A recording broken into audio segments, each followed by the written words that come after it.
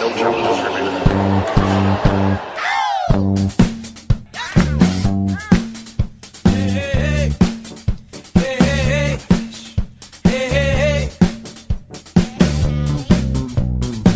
As promised, here is part 2 of our All Questions episode. We'll be doing another episode soon on recent developments like the plagiarism and the Sloan L article.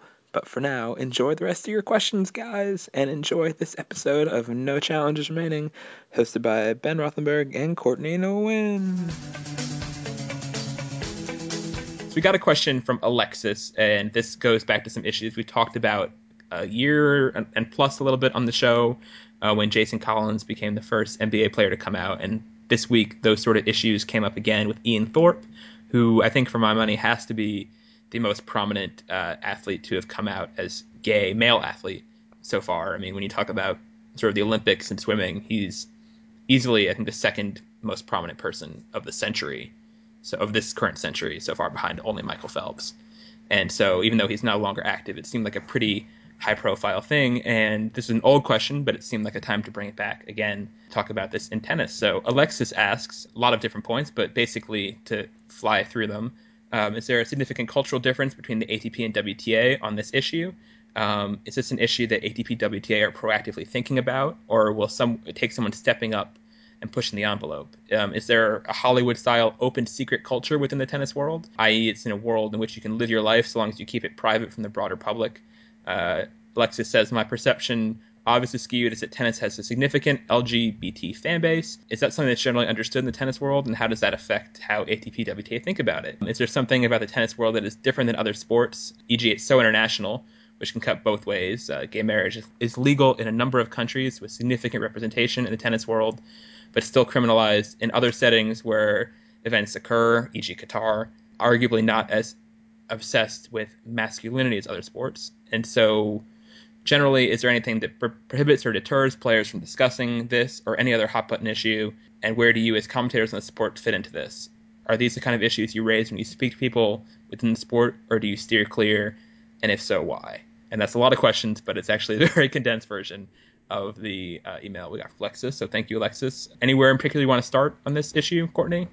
I don't know. There's a lot there. Obviously. There's a lot there, and I think that it's stuff that needs to be discussed. I mean, I think you and I discuss it quite a bit, Ben, and I know that we talk about kind of gay issues within the locker rooms a bit. You know, I've mentioned it to players just to kind of get their sense of things, as well as tour officials and things. And I think so many of the points that were made as questions are, yeah, I mean, the answer is in a lot of ways, yes. You know, I mean, on one level, the sport is really great because it can be so progressive, because it is so individualistic. So in other words, what one player does doesn't really police what another player does. There's no, kind of league cracking down. You can't get fired for your personal life. Exactly. Everybody is an independent contractor. Yeah. So everybody can live their life and play their game and set their own schedule. I mean, it's pretty great. And because of that, there is a lot of freedom. And I think that, on the I mean, it's harder to say there is obviously a very big cultural difference between WTA and ATP with respect to gay issues. I think obviously because WTA just has more openly gay players, from the past who are, whether it's Billie Jean King or Martina Navratilova, who are some of the most prominent lesbians in the world. They're not like these like just like, some random player, right? Who's like toiled away in the top 300s and you would never have known. I mean, these are Amelie Mauresmo. Right. With all due respect to Jason Collins, he was not anybody who the vast majority of Americans had even come close to having heard of when he came out. Right. So no, totally true. So yeah, it's different in that way. So because of that, a little bit more culture of acceptance, I think, within the women's locker room. I think that's the case in all women's sports. I know for myself, like I was a 3-sport athlete through high school, and like there were girls who were gay who were in the locker room, and at first you just didn't know what to do with it because that's your first like kind of like, oh, okay, and then it just became like, yeah, okay, and it was over. It was over that quickly, and you just kind of accepted each other as teammates, and it was fine. So I kind of feel like that's the same way it is within the WTA. I think that there are a lot of players who are gay, who do just live their lives. They're under the radar a little bit. No one's, really cares one way or the other. I think Ben and I were telling a story, was it last year in Charleston? Yeah, we told this story last time on the podcast, essentially about seeing a player in victory, like kissing her girlfriend. And it was not a player whose personal life we probably had spent one iota of second thinking about. And we were just sort of like, oh, okay. And just sort of moved on with our lives. Yeah, we were literally walking back to the press center, just like chit-chatting. And like we turned our heads, we're like, oh, all right, anyways. And so that's kind of a little bit of how the WTA is, I think, in a lot of ways. And you talk to the other players. I mean, I've yet to speak to another female player who was like, it's wrong and it's disgusting. And like, they're just like, yeah, whatever. Like, I don't know. It's very libertarian up in that locker room. Yeah, I know it is. And it's just a very, live and let live sort of situation, really, for lack of a better term. And I do think the sort of geography issues that Alexis raises in his question are interesting because, exactly. Yeah, it's the thing. I mean, if you're going to be an out gay tennis player, male or female, you are going to have your home country to deal with in terms of media, probably first and foremost. But you're also going to go to a lot of countries where it's less progressive, whether that is Russia or the Middle East or even Australia's, even though that's because we're at the Thorpe thing, sort of timed this question around. Australia is, from our experience there, I think it's probably fair to say, is well behind the U.S. and a lot of Western Europe on these issues in terms of how they perceive it, especially with the sort of sports machismo that goes on there. Yeah, it's a totally different situation than it is if you're in the NBA or something, or a more sort of contained environment, because you're around people from all around the world. You yourself are all around the world. And yeah, it's tough. You never know if you're a player who's out and you could go to Qatar and get arrested or something. Could happen. Right. You never know. So yeah, so I think that part of it's interesting too. The other thing that Alexis said about the LGBT fan base in tennis is definitely true as well. I think it seems from all of my experiences in the sport, in person, online, whatever, clearly that's a major demographic for tennis fans, and something that I think the tennis establishment understands on some level. Maybe not as much as they should, but they definitely get it on some level. How that influences how they handle player issues, I don't know. But yeah, I think there is sort of an open secret environment to it. And I was reading things about Billie Jean King and Martina Navratilova essentially a while ago, and they essentially both on some level or not got somewhat outed in terms of the timing of how their announcements came. And that's something that hasn't happened in tennis in the last few decades. I mean, no one has tried to out players who they could. It could happen, but it just hasn't. And I think that shows a lot of evolution on the sort of media side of things and just general respect for people's lives that on this arena might not have always existed in the 80s or whenever else these things happened. The worrisome thing that I find about that is only that I worry, and maybe this is just the cynical side of me, but I worry that it then puts so much power in the media's hands. I mean, there are players, who, yeah, they live their lives. They don't hide anything. But at the same time, if you talk to them off the record, they're like, I'm not talking about it. I'm not coming out. I'm not doing this. I'm not doing that. And you're like, okay. And that's fine. And so you're like, okay, then whatever. And I just wonder if if you had a less savory media organization who was like, either you give us an exclusive on this or else we're going to publish this and out you. Yeah. Like that becomes really, really worrisome to me. Whereas I guess in the past, it was just basically completely cutthroat. Yeah. So it was just like, we're going to out you, And, yeah. And there's no reason it couldn't happen. I mean, especially if you look at the kind of things that happened at the end of Wimbledon this year with them dragging up the Bouchard-Robson frenemy situation. There's no reason that if certain players make deep runs at Wimbledon, that these stories don't come out then.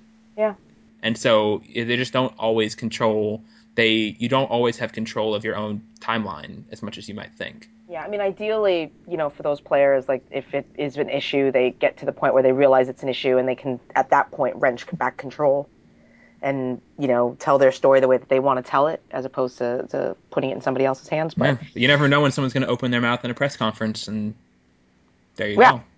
Like that, or players, or your fellow players, things like that. But for the most, I mean, I don't really see that nowadays. It's a particular. I mean, it's in a lot of ways, it's almost a non-issue. And I speak specifically of just the WTA locker room. Yeah.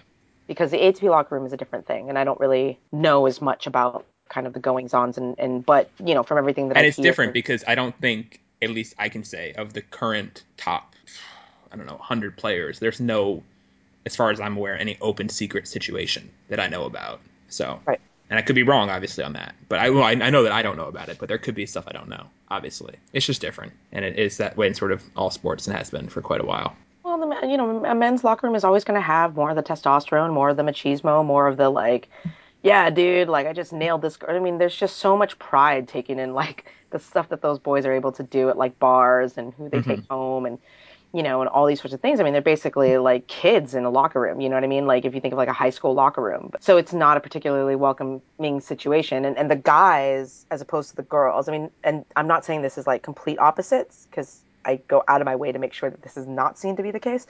But the guys, they kind of are all up in each other's business a little bit more. They're much more kind of collegial in the locker room. The Yeah. women, they're collegial with their group of friends.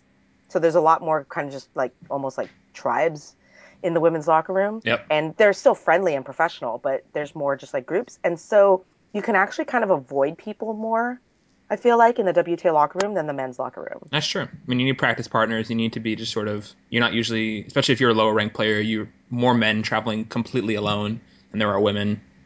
It's harder to be an island for the men. Right. And so Yeah. with the girls, like if you are gay and you just don't want to deal with anything, like you can just like kind of do that. Like you don't actually like no one has to really know. You can just be kind of like doing your own thing and the girls are like, "Okay, whatever." Whereas with the guys, if you had like this lone wolf, like they'd kind of try to bring you into the group on some way or shape or form and then there's no hiding any secrets at that point. Yeah. So, And who knows? Maybe, and you could easily find a group that was totally didn't care and blasé about the whole thing, but you also might not. I don't know. It would be interesting I to feel like see. I that don't. group would be Andy Murray and that's about it. Very possibly. We got a couple questions on related topics to each other. First one from Mike Jansen, who asks us, Sloane Stevens. Does that count as a question? And also from Tyler Green, WTF is going on with the Sloane coaching situation? Is Anna Cohn out? If so, who pulled the ripcord? And who might be next? So we can use that to talk about Sloane and just sort of the whole general coaching carousel because there are a few openings now at WTA, especially Sloane. Lena is split up with Carlos Rodriguez because he went back to his academy in China. Ana Ivanovic split up with her coach Nemanja, which I think was actually the most surprising of all three situations because they were doing so well together this year. Although Ana has not been one to keep coaches very long, frequently anyway. Really? Yeah. She had Nigel for a couple years. She was with the German one for a couple years. It's not like she's not Caroline. Everybody's making her out to be Caroline. No, I mean, but she's had some turnover in her career. Above Yeah, average turnover rate, I think, some for a turnover. high profile player. Some turnover. I just blanch at the idea that she's like tearing through coaches like 3 coaches a year. Okay, well, in any event, let's start with Sloane and go to the rest of them. The Sloane situation, we were on a conference call with her. She said that she's still working with Paul Annacone. I think both you and I have heard things that might not be the case elsewhere. What's up with Sloane and on court and off, and how does this whole section of the WTA coaching carousel wind up? I don't think that she's with Anna Cohn anymore. Yeah. I will just go out and say that. I mean, she was asked point blank and she said, we're still working together. I haven't And made any changes. she said, I haven't made any changes. That was the first thing. And I was automatically like, well, that doesn't mean that you aren't going to make changes. So then I asked her, is your current intention to continue to work with Paul through the summer? And she said yes in a very unconvincing way. So I'm pretty convinced that he's not working with her. Okay. In terms of coaching carousel, who knows? I mean, I think that she needs somebody who obviously is a bit tougher than Paul. Paul's a very nice guy, very kind of gentle, very cerebral in the way that he approaches coaching and approaches tennis. Yeah. I don't think that's where Sloane is right now. I think she just needs kind of someone who's almost a pure motivator, almost like a Rashid-like person. So I wouldn't be surprised if she gets somebody like, kind of like with an Aussie mentality to come on board with her. But in terms of what's happening with her, I mean, has anything really changed? No, I think it's just sort of steadily gone downhill slowly. Yeah. I mean, we talked about her after she lost Wimbledon a little bit on our mid-Wimbledon show. And obviously no status changed since then, really, in terms of her tennis because she hasn't played. But, yeah, I mean, this has been a regression of a year. She's out of the top 20. She's losing ground to players like Madison, and she's just training the wrong way. And that's all it's about. Remember, she was an alternate in Istanbul last year, and that seems very distant in terms of her being in that sort of range. Yeah, most definitely. And the thing about Sloane is that she's a tough nut to crack because she's not saying anything. Yeah. I mean, all that we can really gauge is like, okay, well, we watch her matches. Yeah, she's very not forthcoming. She's really Right, but not. in press, she's not saying anything. So it becomes very difficult to really know what's going on in her head, but she's definitely, I mean, right now kind of pit against Bouchard in terms of like their mentalities are so completely opposite. And the way that they talk about their careers, Bouchard being unapologetically ambitious, wanting everything now, saying that at 20 years old, she already feels old, all these sorts of things. And you have like Sloane, who's like, I've got a really long career ahead of me. I just got to be patient. Next week's another tournament. I got plenty of time. Those, it's very kind of, it's really interesting kind of how those two play against each other. Yeah, I mean, I'm sorry. I don't really have much new to say about Sloane. I mean, No, that's until fair. she gets somebody new in her coaching group that can motivate her and transform her into someone who is willing to do all the hard work and do everything and sacrifice everything that it takes to maximize her talent, the jury's out. Let's move to the other coaches then, because I think that's totally right, and there isn't much new to say per se about Sloane. But on Anna, Elizabeth Laughlin asks, do you think she will look for another low profile coach, which she says she's more comfortable with, or another high profile one?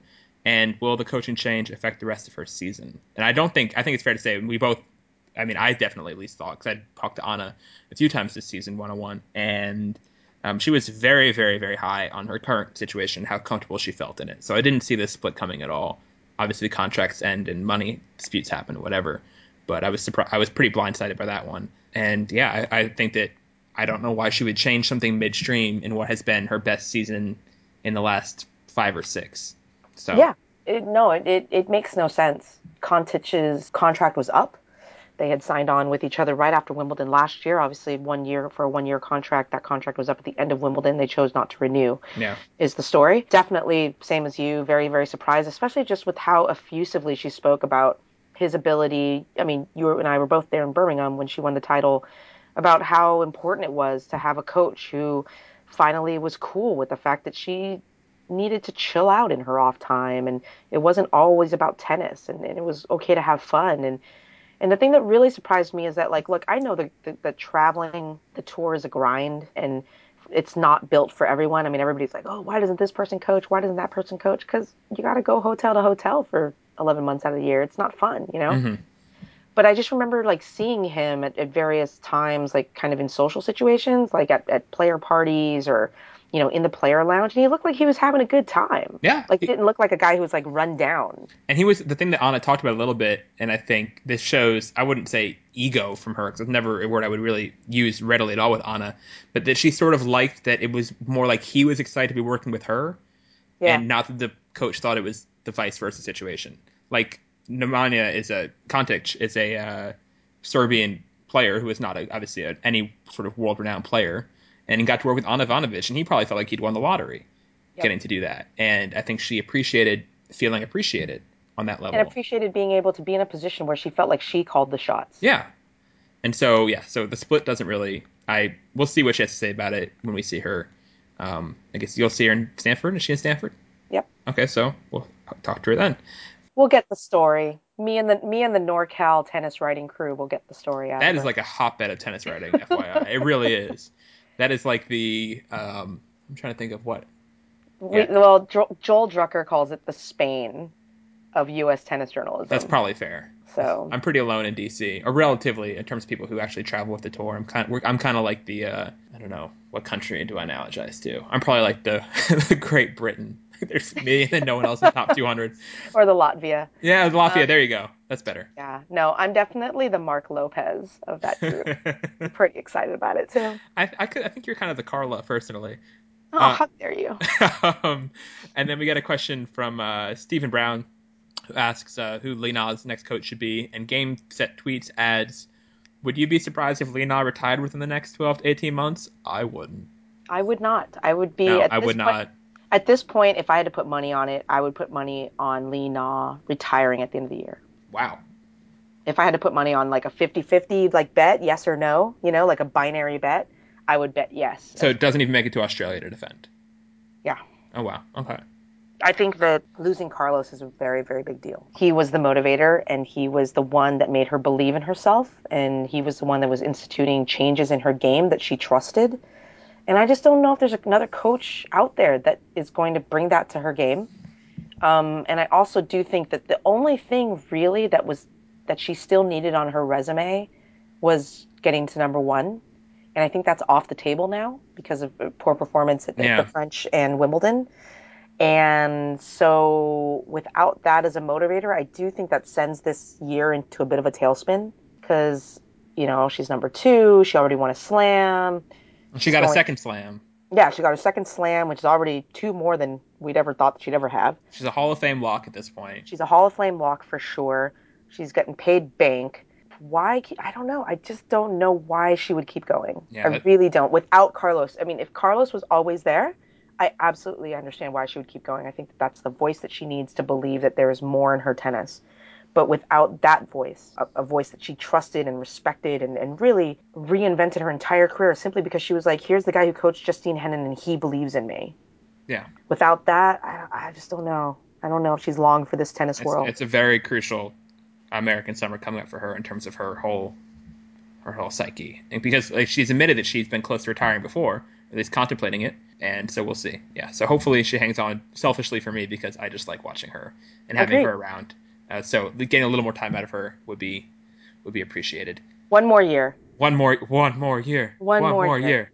Yeah. One more year and retire at Wuhan in 2015. There you go. That's not bad. It's pretty exciting for Wuhan coming up, getting Li Na. That is the biggest sporting event ever in Wuhan is a women's tennis tournament. I'm trying to get my way to Wuhan just to go to the Li Na Open I think it'd be because I just fun. want to see. I just want to see. I just think that that's going to be like a scene. Yeah. Like it's going to be something that like I don't think that like I will have expected to see. So that would be pretty cool. That is pretty cool indeed. One question that's here that I thought was sort of interesting is related to this story. I think probably you bageled about. I think you're aware of this Petra Kvitova being criticized by a Czech politician for living in Monaco for tax reasons. Ugh. And Michelle Benson asks us, "What the hell was this about?" Exactly. So ridiculous. Michelle gets it. So, but I do think it's a little bit interesting. I don't think we ever really talked about it on the show. Just sort of the ethics behind tennis players being serial tax dodgers, which they are. I mean, so many tennis players pick where they live, whether it's Monaco, Switzerland, even Florida on some levels, because of advantageous tax situations there.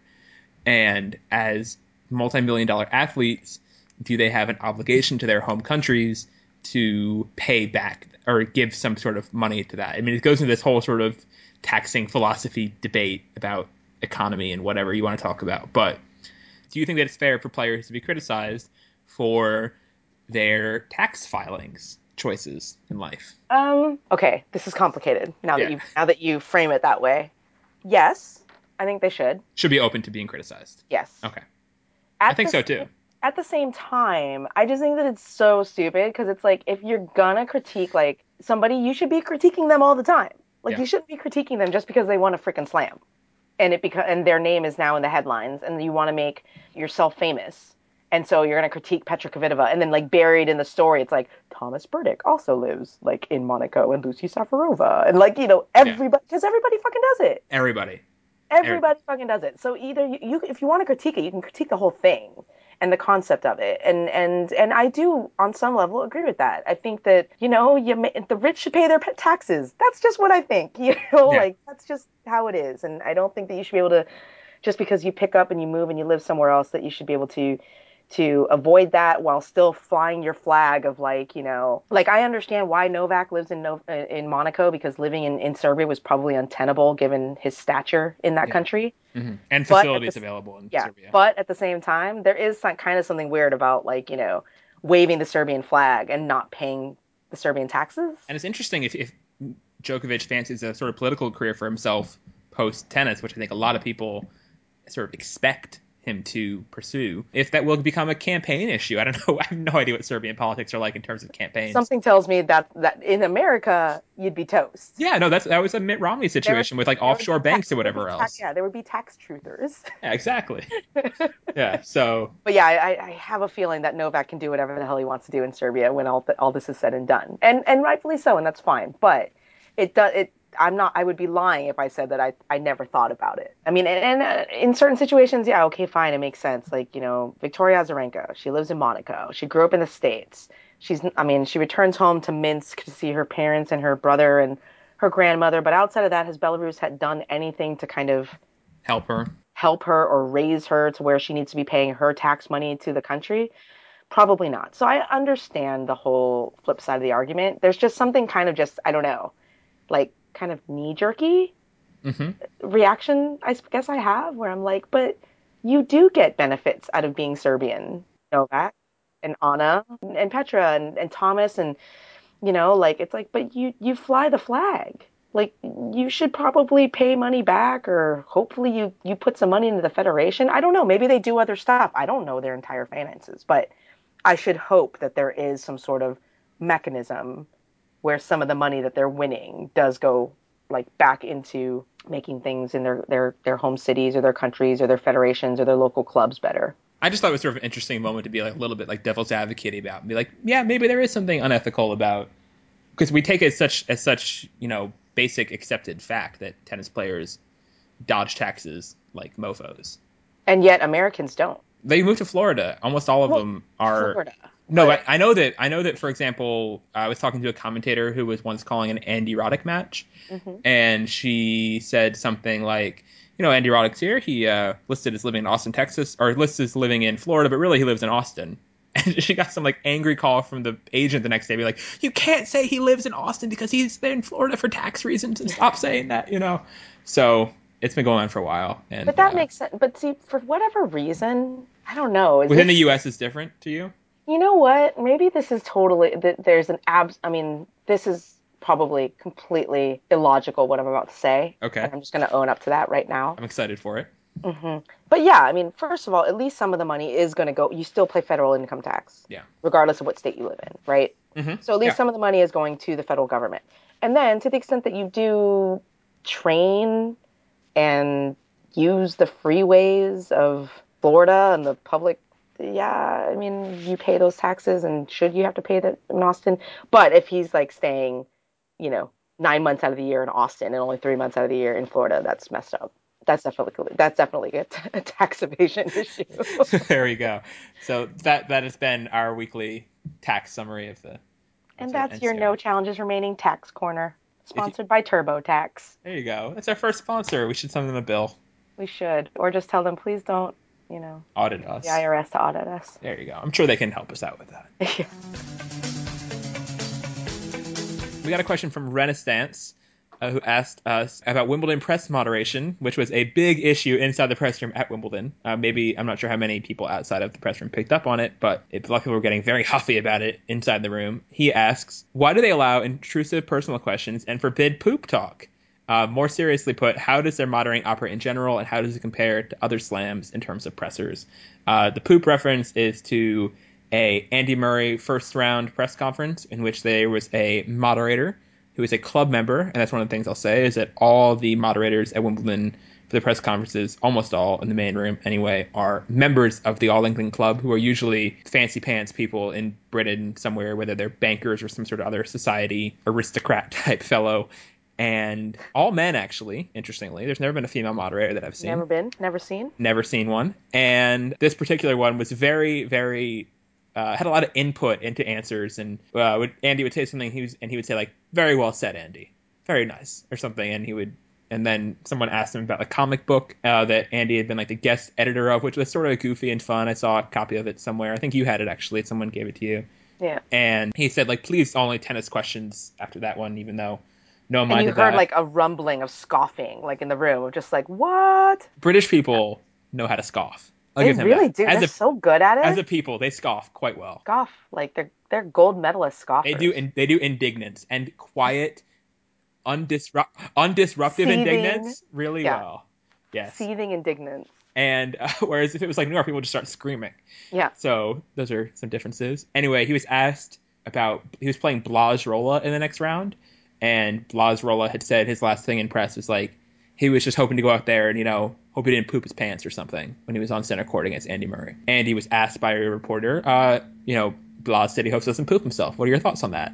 Which I thought was a fair question because it was related to the next match on some level. It was first of all related to the next match. Andy could have just been like, "Okay, I'm going to preview the next match," or it could have related, turned up a funny quote. But it was clever. Exactly, it was clever. And to be fair, for those of you who remember the second round match, it wasn't clear when it was over if Blas had pooped himself or not because he was terrible. So I mean, it was sort of a relevant line of questioning on it, as history proved. But yeah, so Courtney, how do press conferences get moderated, I guess? And how does Wimbledon differ, and why is it a good or bad thing? Yeah, no, it's an incisive question from Renee, just because Wimbledon is incredibly different. Yeah. So most tournaments, obviously outside of the year, outside of the majors, typically press conferences are moderated by either the ATP or the WTA specifically. They're communications reps. Yeah. They're communications people. They generally don't really step in, honestly. Very rarely. Then, in addition, basically when you make requests for interviews when at any other tournament, you make them outside of the slams, you make them through the tours. So you submit your request to Kevin Fisher if he's there, or you submit your request to Nicola Arzani if he's there. So that's kind of the whole process. And you work with these people and you work with them throughout the entire year, so they know you, you know them. Sometimes there's some horse trading. Maybe you can't talk to that player this week, but when I see you in a couple weeks, I'll try and get them for you there. Things like that. Wimbledon is a completely separate system because the All England Club refuses to let the ITF run the communications group. Which they do at the other three slams. At the other three slams, it's through the ITF, which they also work with ATP and WTA, but generally, even at least there, you recognize the ITF people, you've established relationships with the ITF folks, and you can kind of work with them. But Wimbledon is a completely different thing. And for the record, the ITF folks, especially Nick Imison, who runs the desk at the three other slams, so good at what they do because it's an unbelievable deluge of requests that he gets. And he sort of manages all the strings of this ridiculous puppet theater so flawlessly and tirelessly, and he gets it all. And so when you come to Wimbledon, people who only do it once a year, there's immediately so many hiccups. And it's not their fault, but it's just they're just not as prepared for it as a Nick would be. And Wimbledon has said they don't want to hand it over to the ITF. Yeah, they don't want to hand it over to the ITF. So basically, you have to there's all these crazy, this year they tried to institute all these crazy rules. Like, if you want to submit an interview request with any player, this includes press conferences. Must be by noon. It must be by noon of that day. And I'm like, what the hell? And everybody was flipping out because everybody's like, what the hell are you talking about? Maybe I don't want to talk about Christina McHale, or I don't want to submit a request to Christina McHale at noon before she's going to play Serena because we assume that she's going to lose. And then she turns out to win. And then I come back, are you really going to tell me, oh, you should have submitted your request before? Because honestly, if Christina McHale lost, I probably wouldn't want to talk to her. But now you've requested her in, and this is just an entirely awkward situation. So it's just insane. Anyways, all that is to say, it's run by the club. And one of the things that they do, as Ben mentioned, is that the moderators are members of the club. Okay, these are not tennis people. No. Per se. They're just members of a club that wear a suit and tie very well. And yeah, I mean, they just, there were a couple of complaints from some of the female journalists that I heard a couple of times where they were feeling like they were just getting completely looked over because you have to raise your hand and then the moderator kind of points at you and whatever. And there were quite a few different female journalists who were like, I raised my hand. It's like he looked right through me. Mm. There were some moderators who would zone out in the middle of the press conference. Yeah, and would stop looking for people. They would stop looking. And I'm like, dude, what are you doing? You had one job. One job, dude. One job. Raise hands, point at people. That's all you had to do. So yeah, there's all that. So there's that aspect of things at Wimbledon, which is very frustrating. I don't think that anybody who is in the press room likes their system at the All England Club. It's just there's an incredible amount of red tape, and it's unnecessary, and it's inefficient. And it's just different for the sake of being different because they think that being different is somehow special and unique and Wimbledonly. And there's a system that works globally. Just use it. This year with the transcripts. Yeah, they had a totally different transcript delivery system. And so basically the way that they did the system was like the transcribers like transcribed it, and at every other tournament they just send the transcript to you directly the minute that it's done. So literally like within 5 minutes of the end of a press conference, you have it in your inbox. And this year Wimbledon wanted to like send it out from a central, their own All England Club central office. But for whatever reason, like it took you like days or hours or days to even get on the list to get them sent to you. And B, they kept landing in my spam box. Yeah, they couldn't figure that out. They couldn't figure that out. And I was just like, they're all going to my spam. So I'd be like, where's Rafa? I haven't seen Rafa for like 4 hours. And it's like sitting in my spam And folder. they kept doing things like putting them in different formats from different addresses, so they kept coming from new sources. It was just a mess. It was But a mess. anyway, so what we're saying is Wimbledon, learn from what everyone else does. You don't always have to be different. Yeah. And yeah, just go with the idea because they're pretty awesome Yes. at what they do. On But this, but I will say though, getting back to Renee's question, it does go both ways because I do think at the same time, obviously the system of moderating the press conferences and setting up press conferences is really messed up at Wimbledon. But also the Wimbledon interview room is the weirdest interview room of all four majors, in my opinion, in terms of the wacky questions oh and yeah, because it's the whole British tabloid press is in there who they're asking questions just to get a rise out of the players sometimes or to try and get some sort of controversial quote. they're asking Um, people like when Barbara Zalova beat Lina, they asked her like one of her questions she got was like, "Do you ever wear colored underwear?" She was like, "What?" Yes. And she was weirdly unfazed by it because she's kind of she was first to take, and then she was like, "No, I know the answer to this question. Yes, I do." And then yeah, and they just sort of Wimbledon has separate tabloid divisions essentially of newspapers which are called the news reporters there. And I'm using quotation fingers with news if you can't see me. News, who come to ask questions to try to get more sensationalized stories, which I'm sure you guys see all sorts of come out. And right. so it is a different minefield they're navigating at And a lot of Wimbledon. times, and most 99.9% of the time, those quote unquote news reporters know nothing about tennis. And they don't try. They don't pretend to. They don't pretend to. They don't even, they know nothing. They don't pretend to. I mean, Ben and I both sit near a whole group of tabloid reporters, and some of the conversations that they would be having, I'm like, oh my God, I'm going to go over there and punch you in the face. Like, it's so just obnoxious and like, yeah, it's crazy. And if you read a transcript from Wimbledon, you can pretty much tell who's asking what. Yeah. Any questions about if Andy Murray feels jealous when his plays against Feliciano or something, like yeah, you know who's asking that. It's funny though, because it's funny to see them scheme. Yeah, they Like put so much effort into it. they put so much effort into it. They're like, okay, we're gonna ask Andy Murray about Feliciano Lopez and about Judy Murray. And so I'll sit over here and you sit over there and I'm gonna ask this question. And then a couple questions later, you ask this question and like we'll bounce it off each other. I'm like, oh my word. The Which is collusion. fine. It's entertaining. I'm like, okay, whatever. But it is really frustrating though, because then, you are kind of in that situation where you're like, you kind of end up raising your hand and you're like, anyways, back to your tennis match. Yeah, Like, and obviously people read and see some of that stuff and they think that that's how all the press conferences are and that's how all the journalists reporters are. are. It's like we're not all that way. Sometimes we all have brain farts, but we're not all systematically that way. Here's a question for you. I've heard people say that they wish the reporters' names were attached to questions on transcripts. How would you feel about that? I don't mind, but I just also don't think that it's about the reporter. Yeah, but they just think that it would, on some level, make people more accountable for their questions. I guess. You shouldn't be accountable for a question. People should be accountable for answers, not for questions. I can ask any damn question I want. Okay.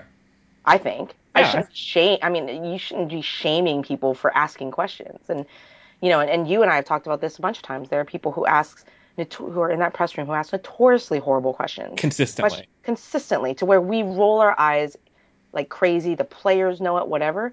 And out of every 10 times they ask a really shitty question, one of the answers is amazing, and we all end up using it. So I don't know. I think the whole idea of like let's like shame reporters by naming them is kind of dumb.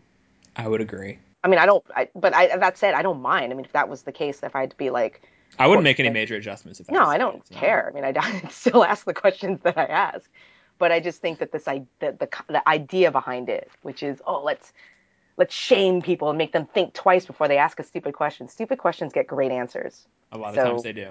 And if anything, it would just for us work out being like, people would tweet us being like, wow, you two are the only ones at Simona Halep's press conference, huh? Yeah. Yeah. Yeah, we Yes, were. we were. Yeah. Yes, we were. So there you go. Yes. Yeah. The number of WTA press conference transcripts that are the entirety of Ben and I lobbying back and forth because no one else could be bothered is quite a few. Yeah. To the point where I feel like even Simona is amused by it because she like sits down and she sees the two of us and she's like, obviously. Obviously. These two. Why won't they leave me alone? Why won't they stop asking me about tactics? That's my question. I always ask her about tactics, but That's just you. that's just me. I ask her about shopping. So now we are turning to the longest stretch of tennis that's held in the U.S., which is obviously our home country, and we like it quite a bit here in America. Kevin Incandenza asks us, aside from the obvious U.S. Open and Masters event, which North American tournaments are your favorite and why? And I think I'll kind of undo his aside from, and I'll throw them all sort of in one pot, just because there aren't that many non-U.S. Open Masters events. So sort of the U.S. tournaments that you've been to, Courtney, and I think you've been to most of them. I guess you haven't been to, D.C., Atlanta, Winston-Salem, Atlanta. basically East Coast outside. You've been to New Haven?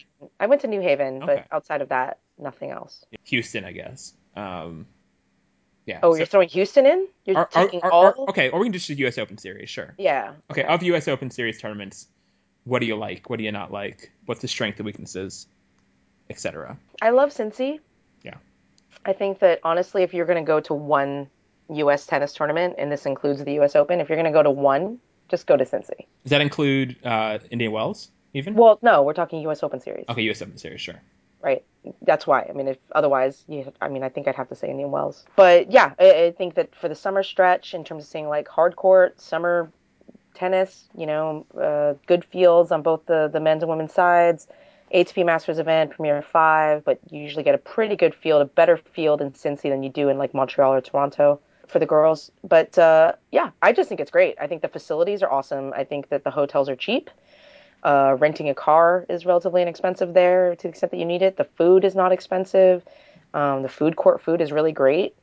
You get up close and personal on the practice courts. You can get up close on the stadium court too. Court as well. For press, if you have the for they let you sit in the photo pit, which is pretty cool. Yeah, it's very cool. But yeah, no, just from a fan perspective, I just think that it's such a good deal. Cincinnati, it's and you go there just for the tennis. It's in Mason, Ohio. There's not a lot to do in Mason, Ohio. But if you know where to go, you can go sit at the bar with players at the player hotels. I mean, everybody's just really chill and relaxed and kind of zoned out because they know that after that they got to go to New York. Yeah.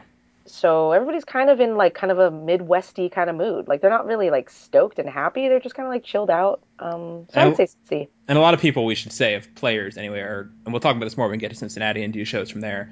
But a lot of players aren't happy to be in Middle America and generally are miserable in terms of what Mason has to offer off court. But on court, in terms of being a pure judging within the grounds of the tournament, I think it's very, very hard to find many tournaments in the world that are more bang for buck and satisfying and accessible for everyone at every level than Cincinnati. So I always recommend to people on the East Coast or within range, even ahead of U.S. Open. U.S. Open's nice if you want like the Grand Slam atmosphere and that sort of buzz to it and best of 5 matches and whatever else and the importance of the matches.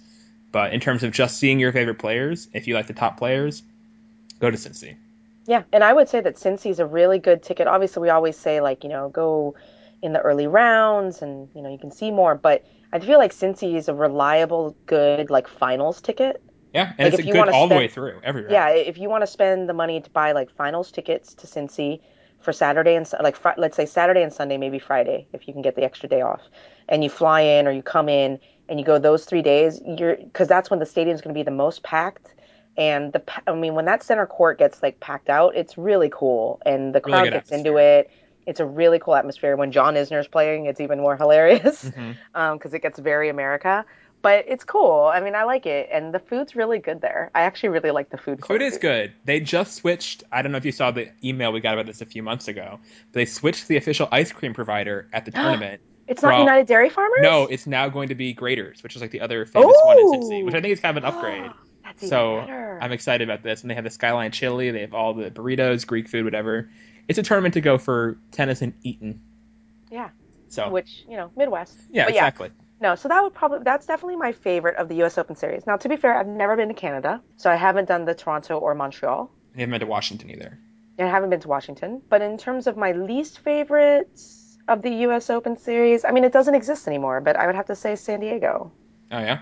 Yeah, it just wasn't run great, and it got better. The thing is that when it came back, and it obviously was no longer the Acura Classic, and the LA tournament, the women's tournament in LA that was held at the Home Depot Center was like gone. So it basically became the San Diego one. And I don't know, it just was like really hard. It was never really pulling a great field. So I felt like, because I would spend the whole week there, because it's held in San Diego, which is beautiful. And it's almost like the opposite of Cincy, where like you go to San Diego to enjoy San Diego, and then by the way, there's a tennis tournament. Yeah. But the tennis was never really all that great. Like Yeah. I went to San Diego every year, and I can't really tell you of too many memorable moments other than Petco sprinting off the court to vomit Yeah. and Klebs wringing out her ponytail in front of Snecky. But yeah, and like Dominika Cibulkova jumping into the pool. I don't know, but those were. I mean, it wasn't always It great. wasn't a great field in terms of No, its it level. It really wasn't great for wasn't. a premiere. So. And the food was terrible, Mm. and And it was kind of. Bojana Jovanovski could not find the place. It's because subconsciously she didn't want to find the place. Yeah. So Don't blame her. So that's my least favorite. But okay. I have been to just Washington, Cincinnati, and the U.S. Open. I guess I've never been to the California ones because geography-wise, it doesn't make any sense to go out there this time of year.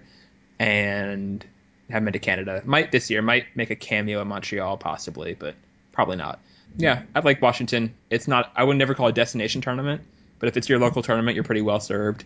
It's some very solid tennis and really good main stadium. One of the best, I think, on the tour in terms of just sight lines, intimacy, and feel and all that stuff. Yeah, it's a nice place. But it's not. If you're making a destination trip because of the players on offer, I would always pick Cincinnati over it. That's what I have to say about that.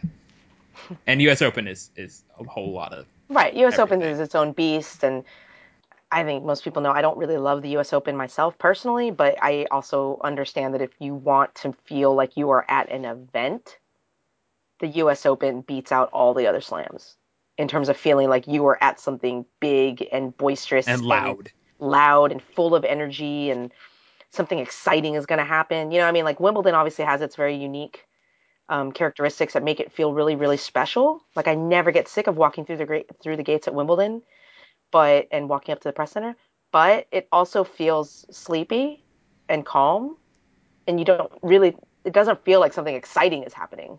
It's Yeah. just kind of like, oh well, this is very pleasant and very nice.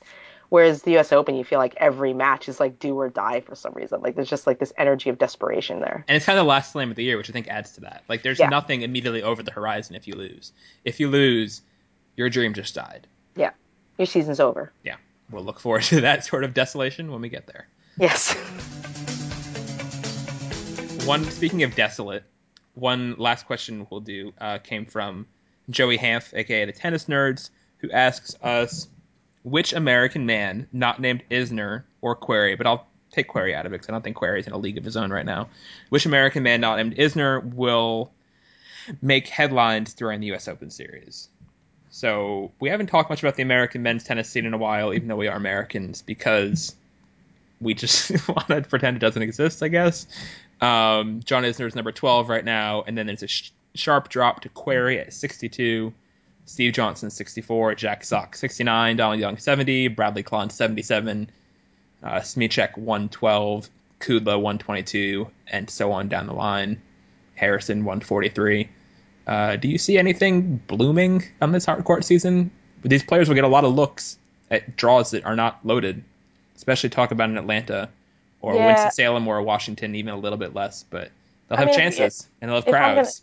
yeah, if I'm gonna pick a player that's gonna outperform, I mean, I guess on some level you got to pick Sock, Yeah. but can he do it consistently? I don't trust that guy for consistency these days. So I don't know, but we obviously know he's obviously capable of a big upset. He beat Isner at Newport. So I guess him, but I mean, I think that there's a lot to be excited about potentially with Query. I was impressed with his match against Tsonga at Wimbledon. I thought he played it with a really impressive level of intensity. He was playing like he cared. Yeah. And There's if he can hunger. yeah, there was hunger, and if he can translate that into the hardcourt season, then maybe there's something there. That's probably, I would pick Query is by far the most better than his ranking right now. I mean, Query has been a top 20 guy, and he's at number 62 now. And if he got his stuff anywhere near together, he would be a top 40 player easily, just on his basic natural talents and height and serve and all that stuff. But yeah, this is definitely not a high watermark moment for American men's tennis, nor will it necessarily be in 2015 either. I'm not sure unless Sock really gets together. And Steve Johnson's had a quietly very solid year, getting up to the 64 after being out of the top 150, I think, at the beginning.